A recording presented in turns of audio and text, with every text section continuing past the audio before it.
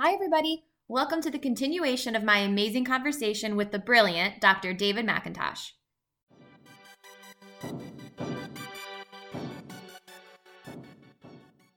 You jump. You're in charge. I told you that. You go. How do you recommend, whether like someone like me, a myofunctional therapist, or like a pediatric dentist here, because I have these conversations with pediatric dentists and they have the same struggles communicating with ENTs. Like, what can we say or how can we word something differently, I guess, to get ENTs to see what we're seeing? Like, if we Yep. send somebody to Okay. have their tonsils and adenoids evaluated and then we get them sent back and the parents like, oh, well, they said they're fine, or they're only Mm-hmm. a grade whatever, or we're going to watch them. Yep. Like, what can we Yep. say differently All or do? right. So the first thing I think we need to do is just reflect on what I said way early on in the piece. Okay, is that ENT is a really big specialty. Okay, so when you're an ENT, you could be a pediatric ENT, Mhm. you could be an airway ENT, you could be an adult ENT, you could be a nose ENT, you could be an ear ENT, you could be a facial cosmetic ENT, you could be a skull base ENT. See where I'm going with this? All right. So, and again, more analogies for you. All right. So, if you were to find a lump in your breast, Mhm. would you go and see the colorectal surgeon? No. No. You would go and see the breast surgeon, right? Right. You didn't have to think about that. That made perfect sense. All Right. right. They are both general surgeons, Mhm. just that one chose to work on breast disease, the other one chose to work on bowel disease. Mhm. They're both general surgeons. So would you go to a colorectal surgeon with all this research on breast problems to convince them that they need to help you? No. No. This is the same problem we have with ENT. Okay. If you are sending someone to an ENT who, for example, is an ear specialist, okay, they're not going to want to know or care about what you're talking about. Right. Okay. And it doesn't matter how much you talk to them, how much you want to share your knowledge or information or insight or whatever, you are talking to the wrong person. Okay. And that's not their fault. It's Right. actually yours because you didn't do your research. Mhm. Okay. So you need to know what sort of ENT they are. Okay. Because if they are the ENTs that deal with a particular thing that's not what we're talking about here, it's kind of the same thing as, being on a dating, sort of service and going, you don't really know this yet, but you need to go out with me because I said so. Okay. You're not going to get very far. All No. right. All right. You have people, and I'm not just being disparaging, you'll have people come around, knock your door and say, hi, we want to talk to you about our religion. Mhm. Okay. Most people so go, very politely go, thanks, but no thanks. All Mhm. right. Because they're just not interested in changing their ideas. Right. Okay. All these things, you want to slice or dice it, it's the same concept. Mhm. Okay. So to answer your question, you're actually not trying to convince the ENT of anything. Okay.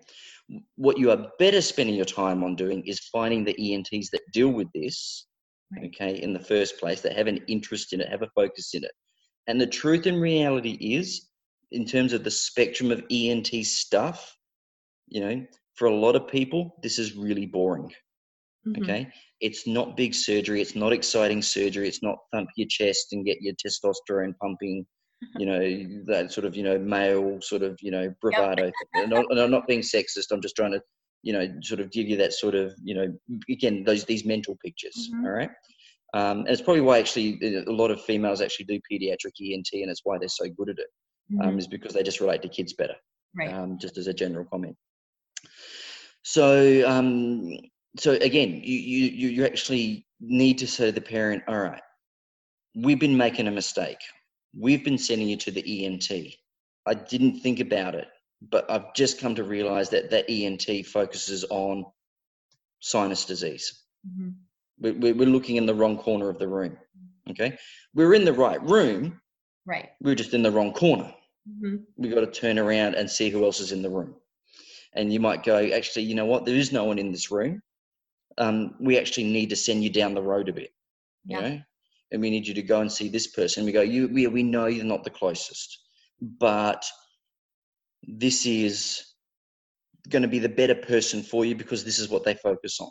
Mm-hmm. Now, one of the problems that you have in your country, which is not an issue in mine, is that your insurance companies also have a say in how this all works. Right. And people will go, well, my insurance doesn't, the ENT doesn't work with my insurance company. And that's a huge problem that I can't fix for you. Okay. Right. But just to let you know, I am aware of it and I'm not oblivious to that being a problem. That's a challenge, but it is what it is. But sort of take that out of the equation because that's the hard bit to solve. The better bit to solve is to find the right people first, just from a general clinical approach point of view. Okay. To then go, all right, these are the pediatric ENTs. These are the airway ENTs. Okay. These are the ones that we want and need to be on board, and these are the ones we're going to engage, and these are the ones where we're going to have more progress with. Because then we can come to them and say, look, you guys are, getting these tonsils and getting these adenoids out and being proactive. It's such a breath of fresh air. See what I did there? We're really so happy about all this. Okay. But maybe we can just draw your attention to the fact that these jaws are also a problem. We're getting the space, that you're making is great, but can you just be on the lookout for these narrow jaws and look, here's sort of the pictures and patterns and so forth. Right. So what you're actually going to achieve just by, investing that time and energy, you're actually going to get a lot faster because you're not trying to convince people to see your religion.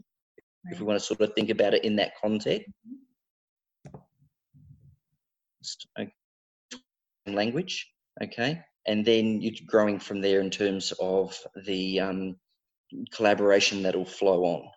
So again, I know these are long answers, but I think I want to give you the proper answer that I think they deserve. So does that make sense? Yeah, no, I mean 100%. I know that there's definitely, at least not to my knowledge, I mean, I could probably do a little more research to find out for sure. There's really not a lot of airway focused ENTs, at least in my area. I know they're around, so I could definitely find somebody to send my patients to. But no, I think that makes a lot of sense. That, it's kind of like in the dental world, if you want a root canal done, you're not going to send them to the periodontist, you're going to the endodontist. Well, you don't send it to an orthodontist, right? Right. You already know that. You just go, but they're both dentists. Yeah? Right. They're both dentists. And they stand out a little bit more because they're specialists in their field. Yeah. So it's be like an ENT, versus a heart surgeon. You sort of go, but we're talking about, things that fall within the domain of an ENT in theory, don't necessarily always have an ENT that's their interest. No, that makes sense. For me, for example, I don't do throat cancer work. I know what a throat cancer is. I know how to find it. I know how to work it up, but I don't touch it. I send it to the guys that do the throat cancer work. Right. Because that's what they do. I'm an ENT. They're an ENT. We are different types of ENTs. Yep. And I think that's probably the bigger take-home message in terms of we need to change the mindset, and in a way, I would love to get rid of the term ENT. I'd like to just get rid of it and just say, we're going to send you to the airway surgeon. Right. Okay. Sure. Because that's what you're doing, because that's what they do. And I like what you said about, instead of trying to sell them your religion per se, to say, like you said, look out for, the malocclusion or the crowding or, signs that can kind of ring or light up a light bulb for them. Yeah, absolutely. Because, in my clinic, most of my work actually comes from dentists. But when it's coming from the medical doctors, the number of times I'm seeing these narrow maxillas, these other skeletal deficiencies, it's just prolific. It cannot be a coincidence. And I don't care about the arguments about what causes it and all that sort of stuff. If someone has a broken arm and a broken leg, you don't argue that they need to see the broken arm doctor or the broken leg doctor. You go, well, they need to go and see both broken bone doctors and get them both fixed. All right. So, just to sort of, use these, silly analogies, so I don't understand the argument. We know that kids turning up to orthodontic clinics, somewhere between 40 to 80% of them have an airway problem. Kids turning up to an ENT clinic, 40 to 60% of them have a malocclusion. Right. These are big numbers. For sure. So, we need to collectively get better at spotting these kids and then and letting everyone contribute to their care. Yeah, for sure. I mean, even, something in my mind, I'm like, maybe I can make like a little checklist on my end of things, because sometimes, not that people don't want to put in more work, but if you just give them something concrete, like you're going to look for this, this, this, and this, they'll know that. And then when they see it, they'll be like, oh, okay, I see that. I'm going to, and that's sort of what we've got established over here in Australia, sort of just helps with the referral. So, and I'm going to cheat here a bit. So gratuitous plug. Yes. Snort to death. Right. So Snort to Death is a book I wrote, and I wrote that book for all sorts of reasons. I was actually encouraged by an orthodontist here to write it because he knew how much I knew, and he just said, you've got to let everyone know about this because you just can't ignore, you just can't keep this to yourself. Right. So one of the things that I put into that book is exactly that. I put 2 checklists in. One is for the healthcare professional, one is for the parent. Okay. Mm-hmm. And when they're turning up to, a dental clinic, and they're what I call a naive parent, just has no idea that about what's about to happen. They're just going in to get their kids, checked. It's like, oh, they got to the age where we just want to get their teeth checked. Yeah. And then this checklist comes out because the dentist has already spotted problems, or the hygienist or the therapist, whichever part of the dental team it is. There's a bit of gingivitis, or there's some malocclusion, or there's signs of bruxism, signs of reflux. They pull out the checklist, and they start ticking boxes. And the parents are going, I just came here to get my kids' teeth looked at. Why are you asking me about whether they wet the bed? Why are you asking about ear infections, which so far, yes, by the way, they do have all these problems. What the hell has this got to do? And they had this moment, for the parents of surrealism. It's just like, nobody has ever bothered to take the time to ask me these comprehensive questions. Mm-hmm. And I don't know where you're going with it, but why do they know so much about my child and I have just walked in to get their teeth cleaned, And then basically, the dental team goes, right, we found this. When we find this is the other stuff we look at, because what we have found and what we have learned over time is that all these medical and dental problems link together. Okay. But the doctors have not put the pieces together like we have. Okay. Because doctors don't do dentistry. Okay. As dental people, we know some stuff about healthcare, but healthcare professional doctors really don't know much about dentistry. Okay. And if any doctor ever has a go at you for me saying that, just ask them to define what molar hypomineralization is. Okay. All right. And then just watch them retreat back in their corner a bit. Okay. All right. You've got to know how to play this game. So then you basically got the parents really interested, because not only have you gone through a whole checklist of stuff, but there's all these boxes ticked, and they're going, this is my child. Mm-hmm. What magic are you about to work? Because I'm feeling a little bit bewildered and excited here at the same time. Mm-hmm. And then you go, well, what we're going to do is we've got a team approach to this. And part of our team is an ear, nose and throat doctor. And it's not just any ear, nose and throat doctor. It's one that we have deliberately sought out, that we've found actually gets this and understands how this all comes together. Because, again, a lot of medical doctors, regardless of whether ear, nose or throat, don't get it. Mm-hmm. So, and we found that both from experience is that we need to find the right people on our team. Okay. So it's just like with your NFL team. Okay. You wouldn't put a linebacker in there as a quarterback. Okay. That's not the right place. That's right. Not their place in the team. Okay. They could be the best linebacker in the game. Okay. Or defensive tight end in the game. They're going to be a rubbish quarterback. Right. Okay? All right. People get that. So it's the same thing. You go, you know what? We could bring any ENT onto the team, but we want to put the right ENT in. So when we've done our draft and put our, team together, our dream team, this is it. This is them. Mm-hmm. Yes, we know you got to travel. Yes, we know there's someone closer. But you know what? do you want to go and see the right person the first time, or do you want to go and see the wrong person the first time and then go and see the right person the second time? Let's do it once and do it properly. Mm-hmm. Okay. So that's what comes with the book. Just to sort of bring that together is, those checklists are there so that you can sort of, be ticking boxes, and then the parents have ticking boxes as well. And then you go, there you go. And they've got a visual, they can see the ticks and so forth. And then all of a sudden there's this jigsaw puzzle that no one could put together. And then you go, this is what it looks like. Right. Yeah. 100%. That's awesome. I'll definitely, link the book in the show notes so that everybody can, No, that's all good. Yeah, get a copy. Do you have time for one more question before we wrap up? I am all yours. You had mentioned, and thank you, I appreciate that, acid reflux. And yes. Do you want to talk about how that kind of links into everything that we're talking about? Yep. All right. So acid reflux describes a situation where basically the stomach contents and the stomach makes acid, comes up through the esophagus, and it comes all the way up into the throat. So we're talking about a specific type of reflux. And this is where terminology gets confusing, because people talk about reflux, but there's different types of reflux. So there's one that it just gets into the esophagus. So we call that gastro being stomach, gastroesophageal reflux. So it basically affects the stomach and the esophagus. Mm-hmm. But there's another type of reflux which has got a really long-winded name that I'll explain better and then expand upon. And the show-off term is laryngopharyngeal reflux. Now, the name of the voice box in medical terminology is larynx. Mm-hmm. The name of the throat is pharynx. So that's the laryngopharyngeal reflux. What that means is the reflux is getting in and around the voice box and the throat.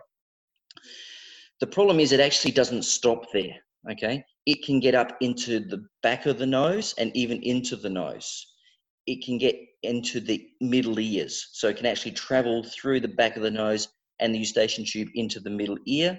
And then the one that the dental team notice is it's getting into the mouth and it's affecting the back of the teeth. So the dental team will spot what we call dental erosions, which is wear on the teeth, the back teeth, which is very classic for acid damage. Mm-hmm. So if we were to talk about the term properly, we would say something along the lines of it is oto, naso, oro, laryngopharyngeal reflux, because it gets everywhere. Right. Okay. Now, the problem with this is that when you get that sort of reflux, it does a couple of things. It causes nasal congestion, which obviously impacts on the airway. It causes the adenoids to swell up, which impacts on the airway. It causes the tonsils to swell up, which impacts on the airway. And it causes, on the back of the tongue, there's a special group of tonsils that we call tongue tonsils or lingual tonsils. It causes them to swell up. Okay? So basically, every level of the airway is affected by this type of reflux in an adverse way. And where this becomes a vicious circle is that when you have upper airway obstruction, that actually promotes reflux from happening. So you get the reflux, which causes airway compromise, which makes reflux worse, which makes the airway worse, which makes the reflux worse, and then you've got that vicious circle. Right. And the first thing that from a healthcare professional point of view that might be noticed is they sit in the dental chair and you see that erosion on the back of their teeth. Mm-hmm. And they won't have the normal heartburn and indigestion symptoms, mm-hmm. because it's only a little bit of reflux. It's only a little bit of acid, right. But it's completely in the wrong part of the body. And that part of the body has next to no defense against that. So a little bit of acid is able to do a lot of damage. Right. So that's reflux in a nutshell for you. Thank you for that. That's awesome. Yeah.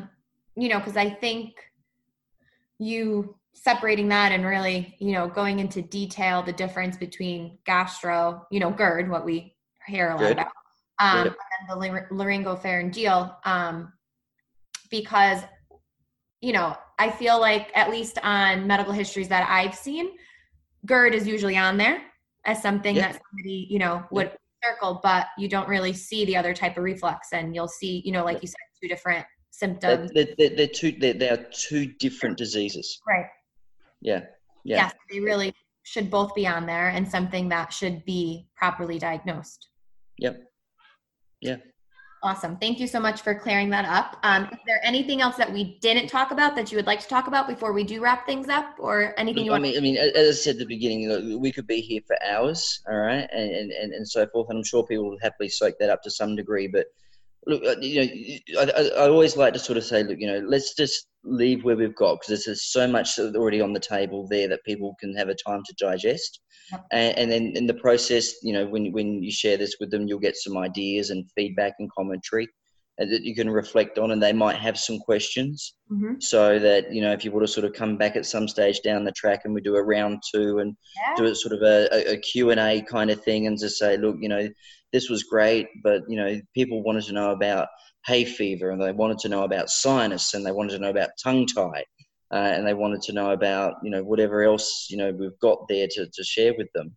Mm-hmm. Then that's cool. We can do that. But, you know, sort of, this is a good sort of, you know, portion of information. I reckon that just sort of let people sort of, you know, reflect on and digest. I think we've got it pretty good at the moment, if you're happy with that. Absolutely. And I will definitely be taking you up on round 2 for sure, because especially as a myofunctional therapist, I would love to talk about tongue tie, because that is obviously a big topic of conversation. I don't know how it is for you where you are, but here, you know, the whole tongue tie is a fad thing is something that we struggle with. We'll have a good chat, because we could be here for a while. Oh yeah. It sort of, it comes down to sort of coming back to sort of religion and so forth as a concept, in terms of, you know, ideologies and beliefs, and you know, yeah, we'll take that one on notice. Not a problem. All right, Dr. McIntosh, thank you so much for taking this time. I know it's like basically bedtime for you, so I appreciate it. That's been an absolute pleasure. Thank you for having me. Absolutely. You stay healthy, stay safe, and then we'll be in touch. Look forward to it. Cheers. All right, take care. All right, thank you. Bye. Bye.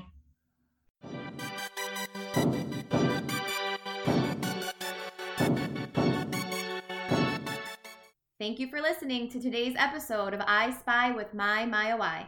If you want to hear more about these episodes, leave a review on Apple Podcasts, or feel free to contact me at bsierra.omt@gmail.com. Don't forget to subscribe as well, and let us know of any subject or guest speaker you'd like to hear from. Help spread the word by sharing today's episode on your social media page. You can find me on Facebook at CT Oral Facial Myology and Instagram handle CT_oralfacial_myology. Everybody have a wonderful day.